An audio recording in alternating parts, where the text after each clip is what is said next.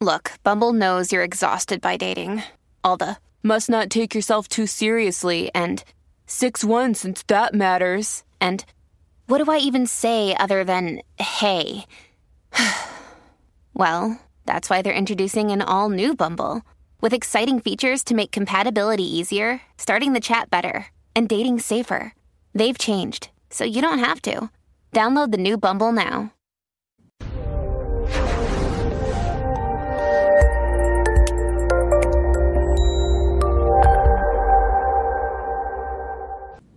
Hey there, everybody, and welcome to this presentation on healing the inner child. I'm your host, Dr. Dawn-Elise Snipes. In this presentation, we're going to learn about the inner child. We'll identify examples of behaviors that can traumatize the inner child and impacts of that trauma on the inner child. We'll then move on to looking at core issues faced by many people with a wounded inner child and finish up by exploring strategies to begin healing that inner child. So who are we talking about here? Well, when children are wounded or traumatized and cannot get comfort, they often withdraw. Well, when that happens, the wound either doesn't heal correctly or it stays open. And a lot of times here we're talking about emotional wounds. But it's important to recognize that emotional wounds are just as problematic as physical wounds. When a similar situation arises in the future, the child still does not have an effective way to deal with it, and they still feel unsafe. This may lead to the development of unhealthy behaviors to prevent rejection or abandonment and try to stay as safe as possible. Unfortunately, a lot of times the people who enact these traumatizing behaviors are the caregivers, and that can create a lot of chaos because the child gets confused. They have this caregiver that's supposed to protect them and love them unconditionally, but they're engaging in all of these hurtful behaviors. Some of these behaviors, physical or emotional withdrawal or abandonment. Now, sometimes that can be because the caregiver has a mental health issue or an addiction issue. You know, there are things that can prevent the caregiver from being able to be physically or emotionally present. But the child doesn't understand that. And it's important to help the child process that in order to prevent it from being a problem. But in this situation, you know, the caregiver is either physically or emotionally absent, or they intentionally withdraw. So if the child doesn't act the way the caregiver wants, the caregiver may storm out of the house or emotionally withdraw and give the child the cold shoulder and not talk to them for 2 or 3 days. And the child feels very anxious at that point in time because they know somewhere back in their primitive brain that they rely on this caregiver to survive. Other behaviors include shaming and criticizing when the child doesn't do things right, when the child isn't perfect, when the child doesn't live up to the caregiver's ideals and expectations.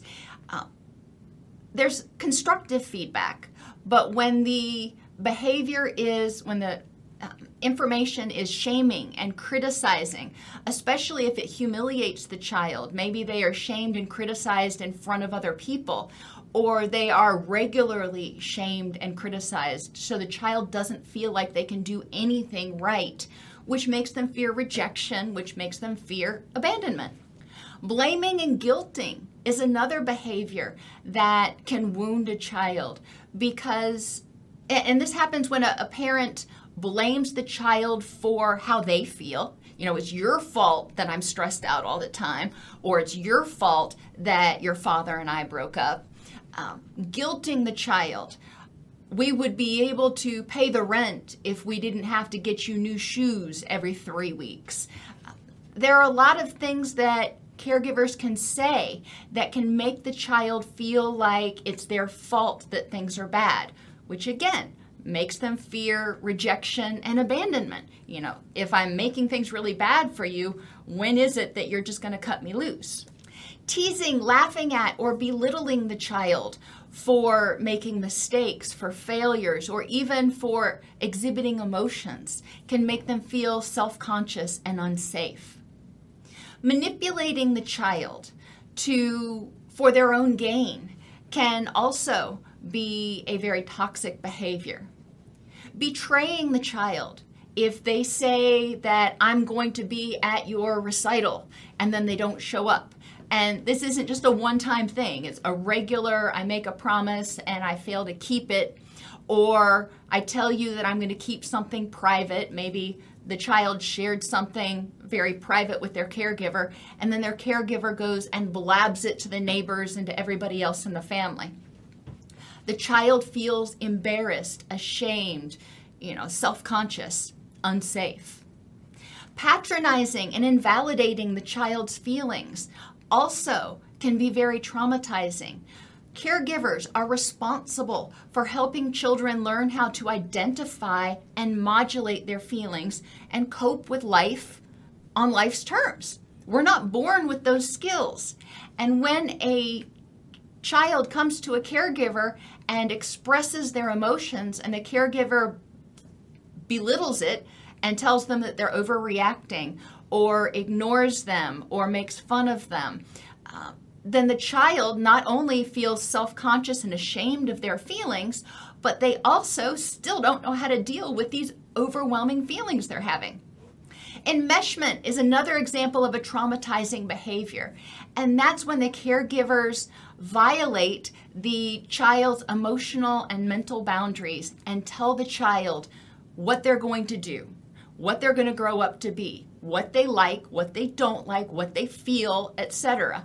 And it doesn't matter what the child says. The caregiver is very insistent about directing every aspect of the child's life.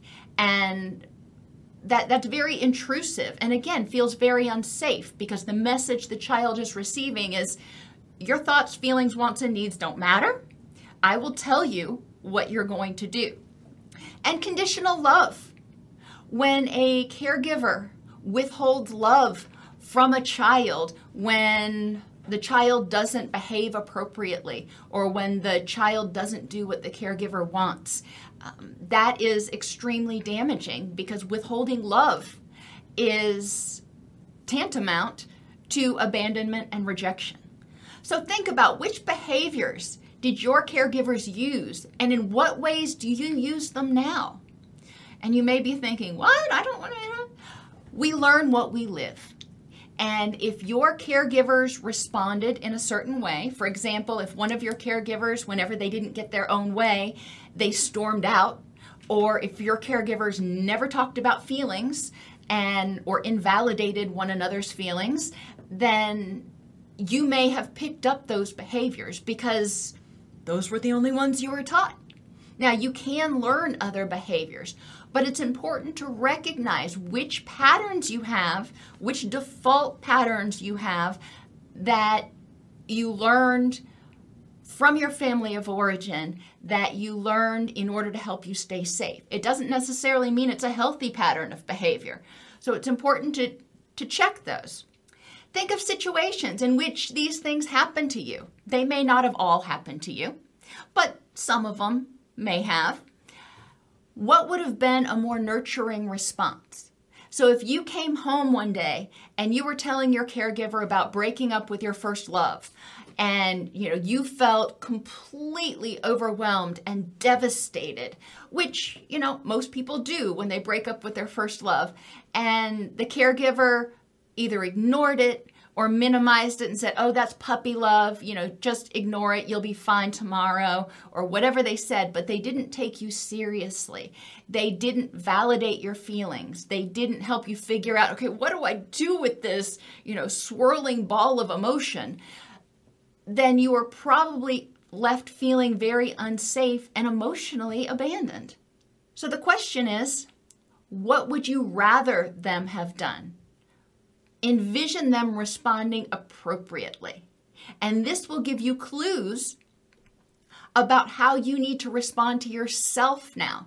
So when you start feeling in the present, when you start feeling overwhelmed, like you've got this huge ball of swirling emotions, what can you tell yourself? How can you validate those feelings? And how can you deal with it? What is a more nurturing response that you can do? Because ultimately, you're probably going to have to do something that we call The wounded inner child learned how to relate to others based on what they had to do to stay safe.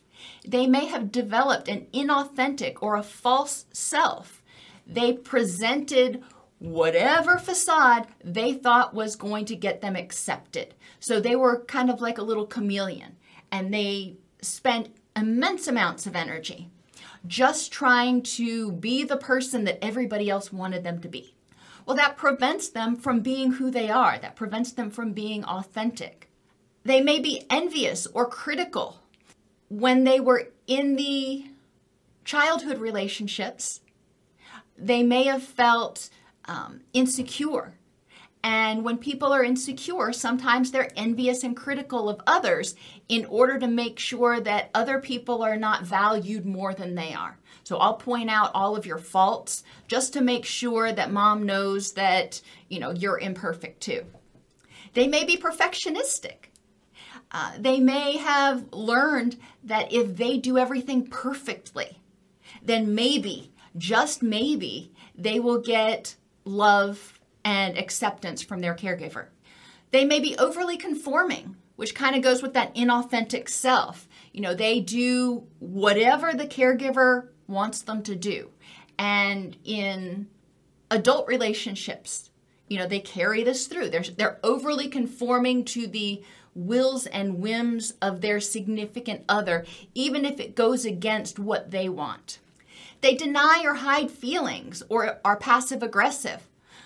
They may have received the message that it wasn't safe to express their feelings because they would be humiliated, mocked, invalidated, patronized, whatever. So they may not feel safe expressing their feelings. So they may deny them. They may hide them. Or they may come out passive aggressively, where instead of saying, that really hurt my feelings, they may say, no, it's okay. It's all good. You can tell by the sarcasm that it's not all good, but they're too afraid to actually say, yeah, whatever happened really hurt my feelings. They may have an overdeveloped parent script. If there was a lot of chaos in the house, or chaos in the relationships, they may have had to take on the role of the parent as well as the child, because the parent was not meeting their emotional needs. The parent was not meeting their needs for love.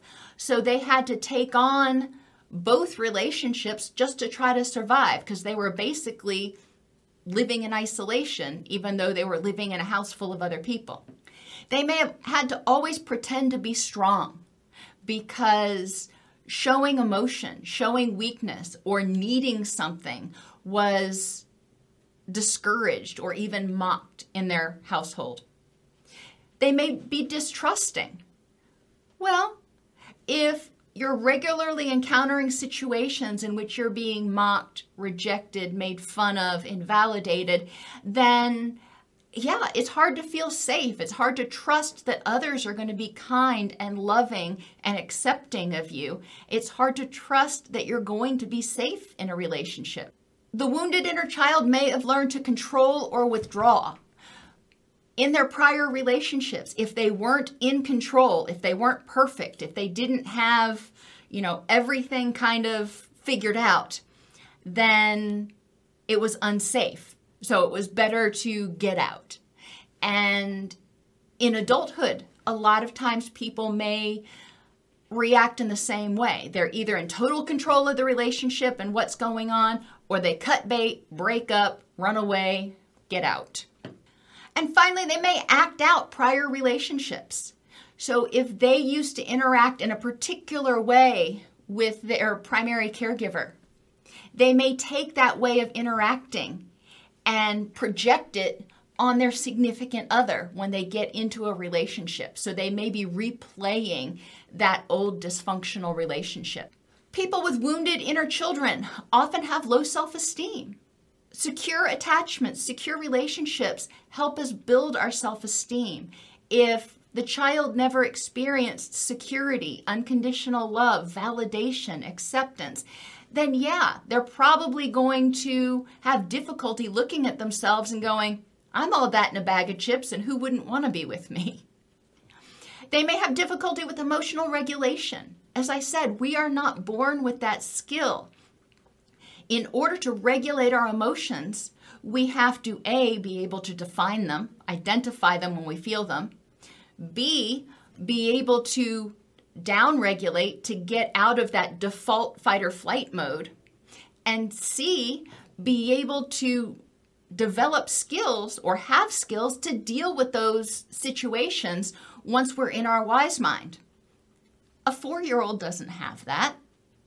And we learn that by interacting with our parents. We learn that when we are at the playground and somebody's mean to us and we run to our caregiver and they help us calm down and help us figure out what to do. That is part of that secure relationship. That is part of that learning process. The wounded inner child may continue to have polarized thinking. Unfortunately, and we'll talk about this in a second, a lot of times development in certain areas gets slowed down when people are exposed to trauma.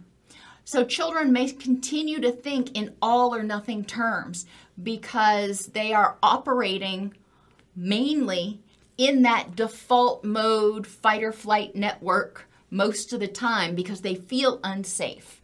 They feel anxious, so they're constantly in fight or flight mode. When you're in fight or flight mode, you're not in your wise mind. You're not in, let's explore all the possibilities. Fight or flight tends to be very polarized in its thinking. I'm either safe or I'm unsafe. There may be low motivation because of fear of failure. Why should I try anything? Because every time I try, I get laughed at, ridiculed, or rejected anyway. They may fear abandonment or just generally have high levels of anxiety because the world seems like a very scary, hostile place. And they may have internalized caregiver coping and interpersonal behaviors. So they, as we talked about earlier, they may have learned, the way their caregiver interacted, they may have internalized those behaviors. So now they have started using those same behaviors in adult relationship. Many times the child's emotion regulation and interpersonal skills development gets stuck at the age of the trauma or ACEs. So if the child is not an adolescent yet, they are thinking very concretely. And if they start feeling very unsafe at this point in time, then they may kind of get stuck in that default fight or flight mode, which prevents them from effectively learning new coping. The child will feel unsafe, which strengthens the connections between the amygdala and the default mode network. When the salience and emotion network, so this is another, when the child notices stimuli that are similar to or reminiscent of prior threatening experiences, it triggers that fight or flee response again. And the person starts reacting in their emotional mind based on that old schema. It's the brain's going, I've been here before, I know what to do. Many people with a wounded inner child have very similar core issues. 1, needing to be in control. Inability to trust.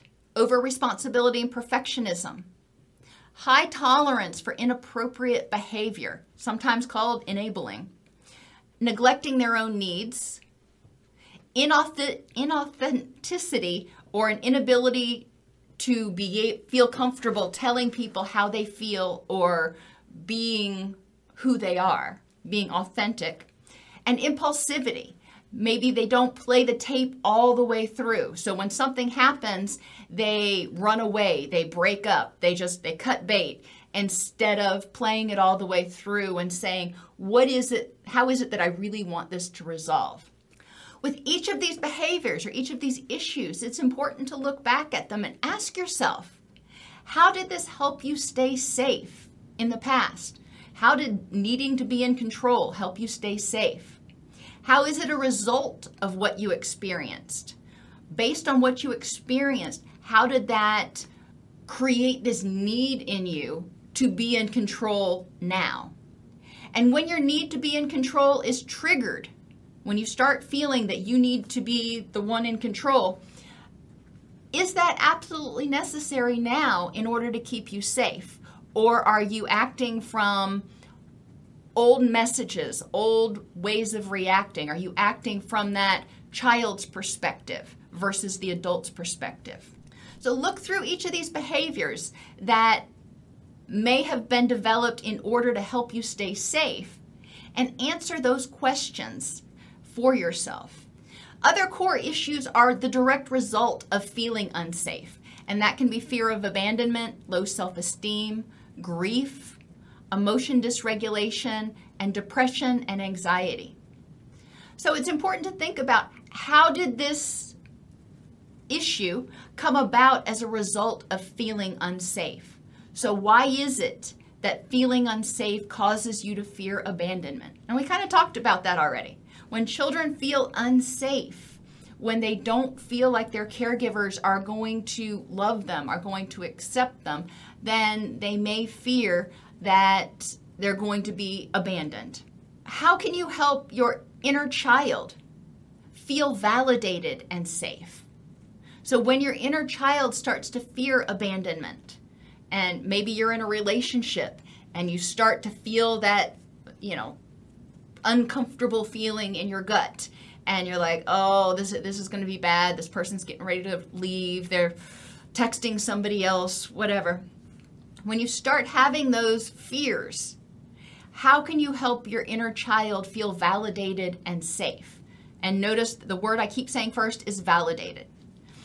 Even if that's not happening, that's how the child feels. So it's important to validate that inner child and note that, okay, I'm noting this feeling in the pit of my stomach. I'm recognizing that my inner Dawn-Elise is feeling very unsafe right now, or fearing that I could be abandoned.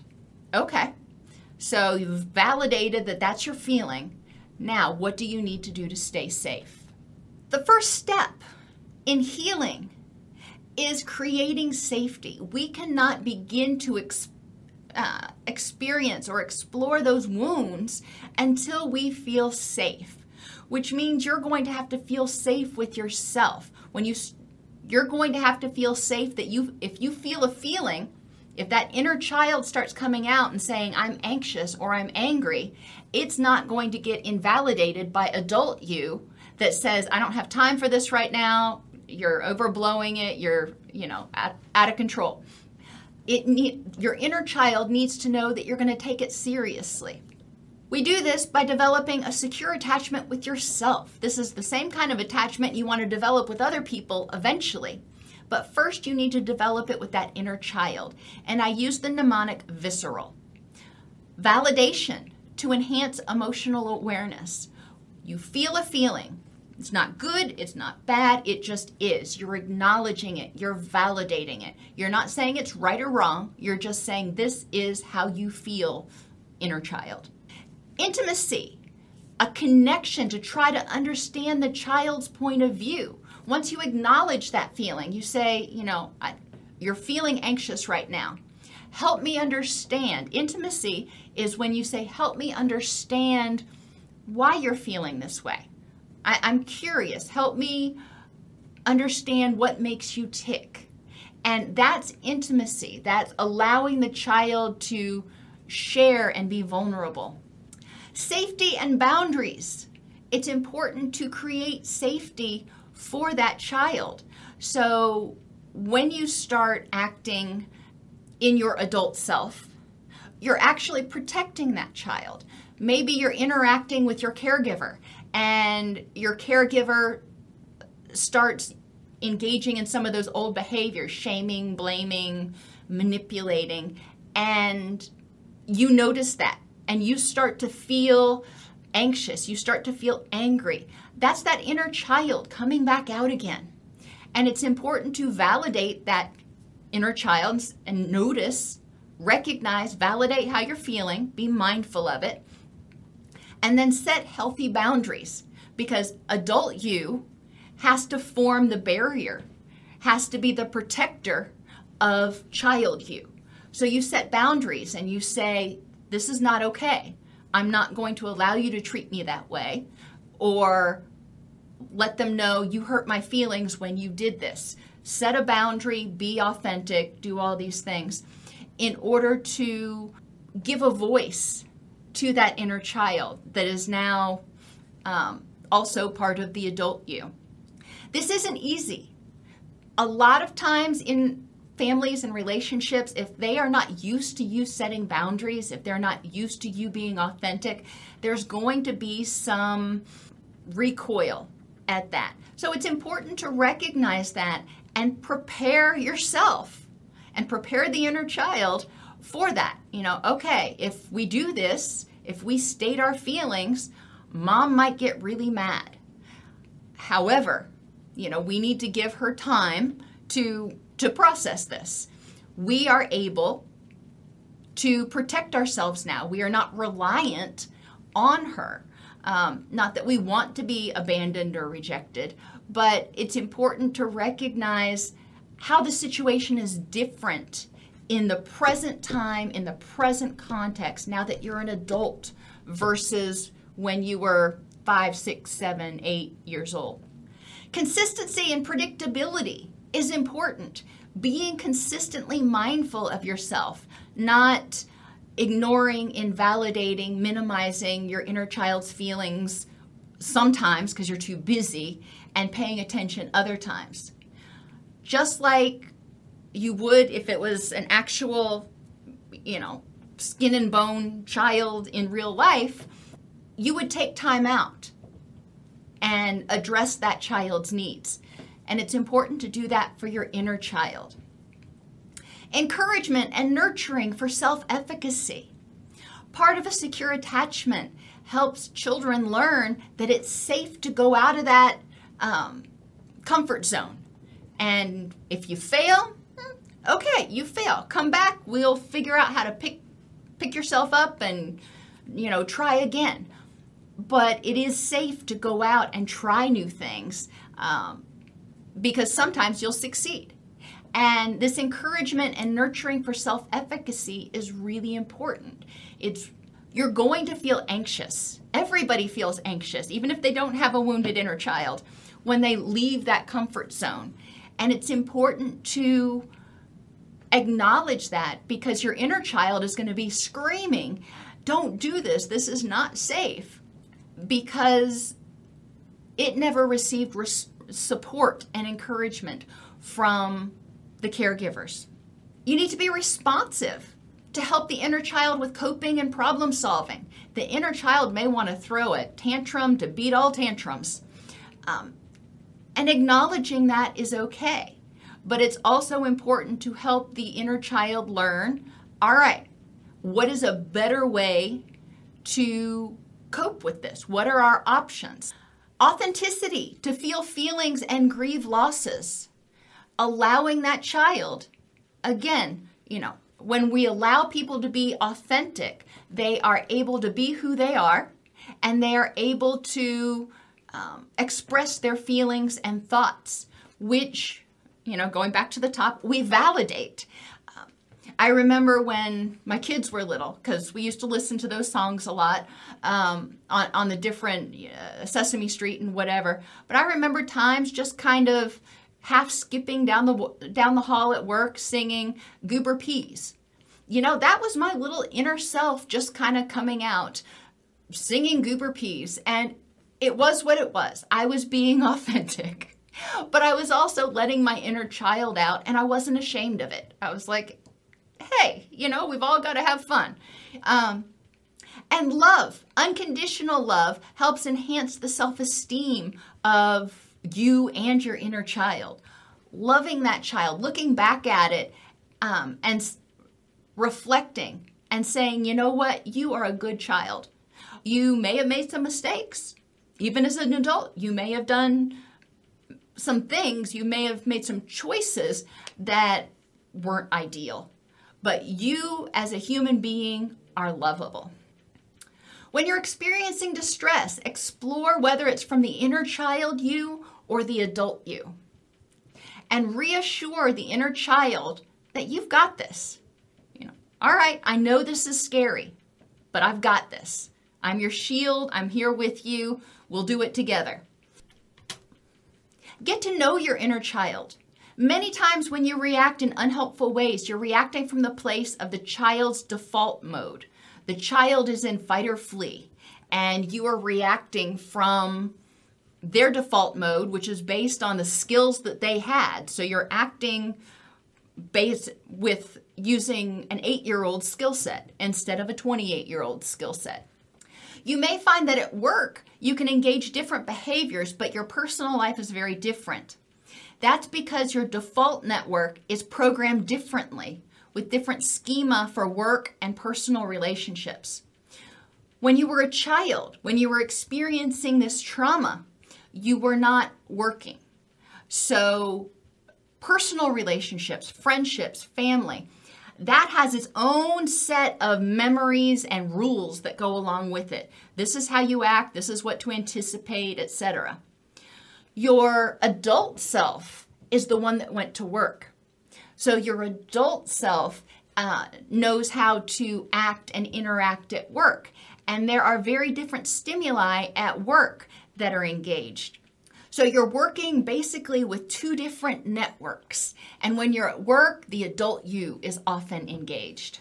Start to recognize when your inner child is emerging. And a lot of times you can notice this because you're acting like a child instead of an adult. And what I mean is, sometimes it can be fun to be giddy for a minute, but if you're throwing a temper tantrum, that's probably your inner child coming out. Explore why. Non-judgmentally, why is it that I'm being triggered right now? What's going on? How can you validate and respond to that child so they feel safe? As soon as children are validated and feel safe, they often de-escalate significantly. So what can you do to validate and respond to that child? Another way of saying it is, what would a parent do if a child was starting to escalate and feel anxious? In terms of assessment, explore yourself.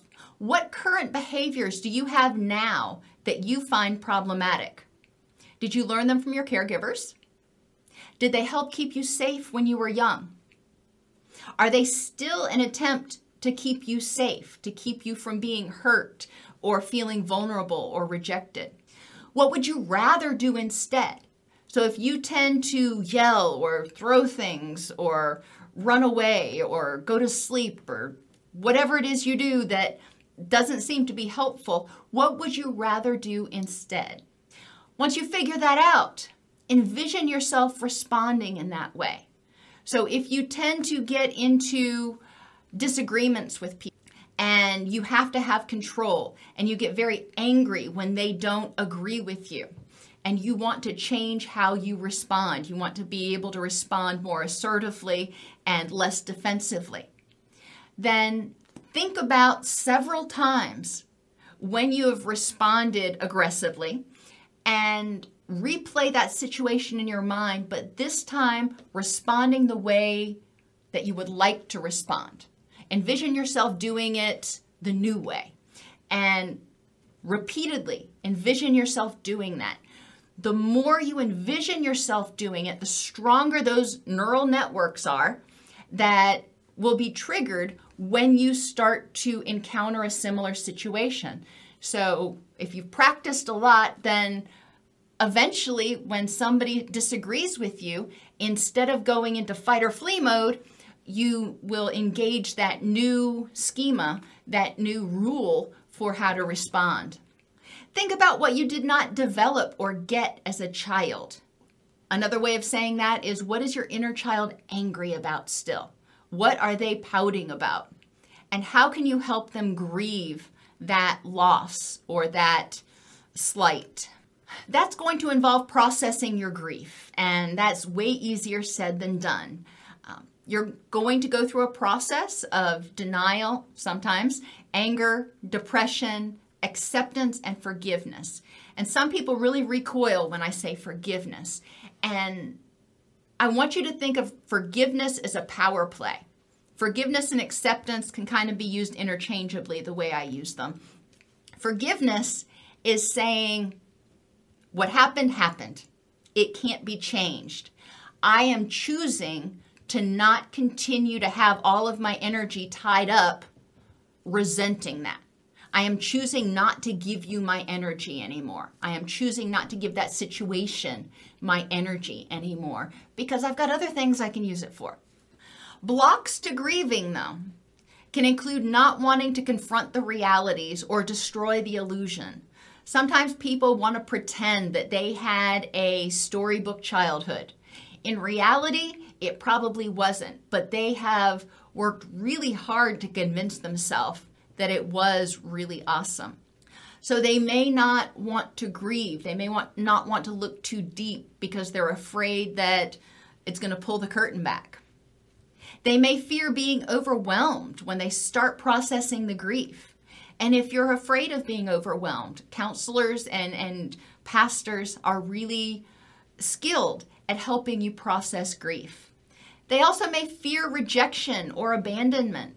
If they start processing their grief and they start changing and they start being the person that they want to be and validating that inner child, they may fear that their caregivers will abandon them. Some of the behaviors we see people engage in when they're trying to block that grief process include denial, just trying to believe it was a nightmare, that really didn't happen. My parents really were loving and caring people. Trying to make up stories, trying to explain away or make excuses for why things happened, or accepting all the blame. My parent wouldn't have had to do that if I was a better kid, or it was my fault that this happened. Other strategies: respect and integrate your inner child, not just when they're in distress. Notice them. Some days you may get up in the morning and think, you know what? I want ice cream for breakfast. Now, that's probably not the best thing to do every day, but every once in a while, maybe you need to treat that inner child. Make a personal bill of rights. You have the right to your feelings. You have the right to your thoughts. You have the right to grieve what you did not have. You have the right to have expected certain behaviors from your caregivers. You get the picture. Take it slowly and be curious. Change is never easy. So start making slow changes, start experimenting slowly, really work on developing that safe, secure foundation relationship with your inner child. And that's going to take some time. Be curious when it seems to be going awry or you don't understand why you're feeling a certain way. Not judgmental. Be curious. Don't say, I shouldn't be feeling this way. Say, why? Why do I feel this way? Help me understand. Forgive your inner child and your adult self for things that you have done. Maybe you have sabotaged relationships. Maybe you have acted out. Maybe you did run away a bunch of times and cause your parents some grief and distress. Okay, you did. Take responsibility for the parts that are your fault. Whatever parts those are. You made the choice to do it, what have you. But remember that in any situation, it's rare that 100% of the responsibility falls on one person, especially when we're talking about children. When we're talking about children, it's important to look at what other factors were at play and who else bears some of the onus for the responsibility of it. Remorse. If you do something that you regret, you're feeling remorse. Okay, you feel bad that you did it. That's healthy. Holding on to that remorse, not so healthy. Feeling it, that tells you did something that you're not happy with and you don't want to do it again. All right, so what can you do to rectify it? Maybe you just learn from it so it won't happen again. Maybe you need to make amends. Depends on the situation. And then the fourth R stands for release. Once you've identified it, taken responsibility, felt remorse, rectified it however you can so it doesn't happen again, then let it go. Release it. And that is, again, way easier said than done. But after you have made up for it, continuing to hold yourself hostage to it is unfair to you, and it prevents you from moving forward. Every person has an inner child. We grow up, but those memories are still a part of us. And those hurt memories, those wounded memories, tend to stay stored back in the back and regularly tell us that the world is an unsafe, uncaring place. When the inner child is wounded or traumatized and can't get comfort, it often withdraws and that wound stays open. The first step is to create a safe, non-judgmental environment for the inner child to be authentic and learn new skills. Help the child learn that it's okay to be who they are and to feel their feelings, and you will validate them and you will help them cope. Secondly, identify inner child behaviors and what triggers those behaviors, whether it's being controlling or critical or acting out in some way, whatever it is. We went through a whole list of behaviors. The third step is to begin to identify and rehearse new responses to old triggers. If somebody contradicts you, if you fear abandonment, if you are feeling vulnerable and are afraid because you're afraid you're going to be hurt, and whatever it is, how can you react? How do you want to react differently now? Instead of doing X, you want to fill in the blank. Once you identify that, then you need to mentally rehearse it. The more you rehearse it, the easier it will be to call on that new skill, to call on that new response when you're feeling distress. The fourth step is to allow the inner child to identify and grieve their losses. They may be grieving things that are sort of not tangible, like a lost childhood.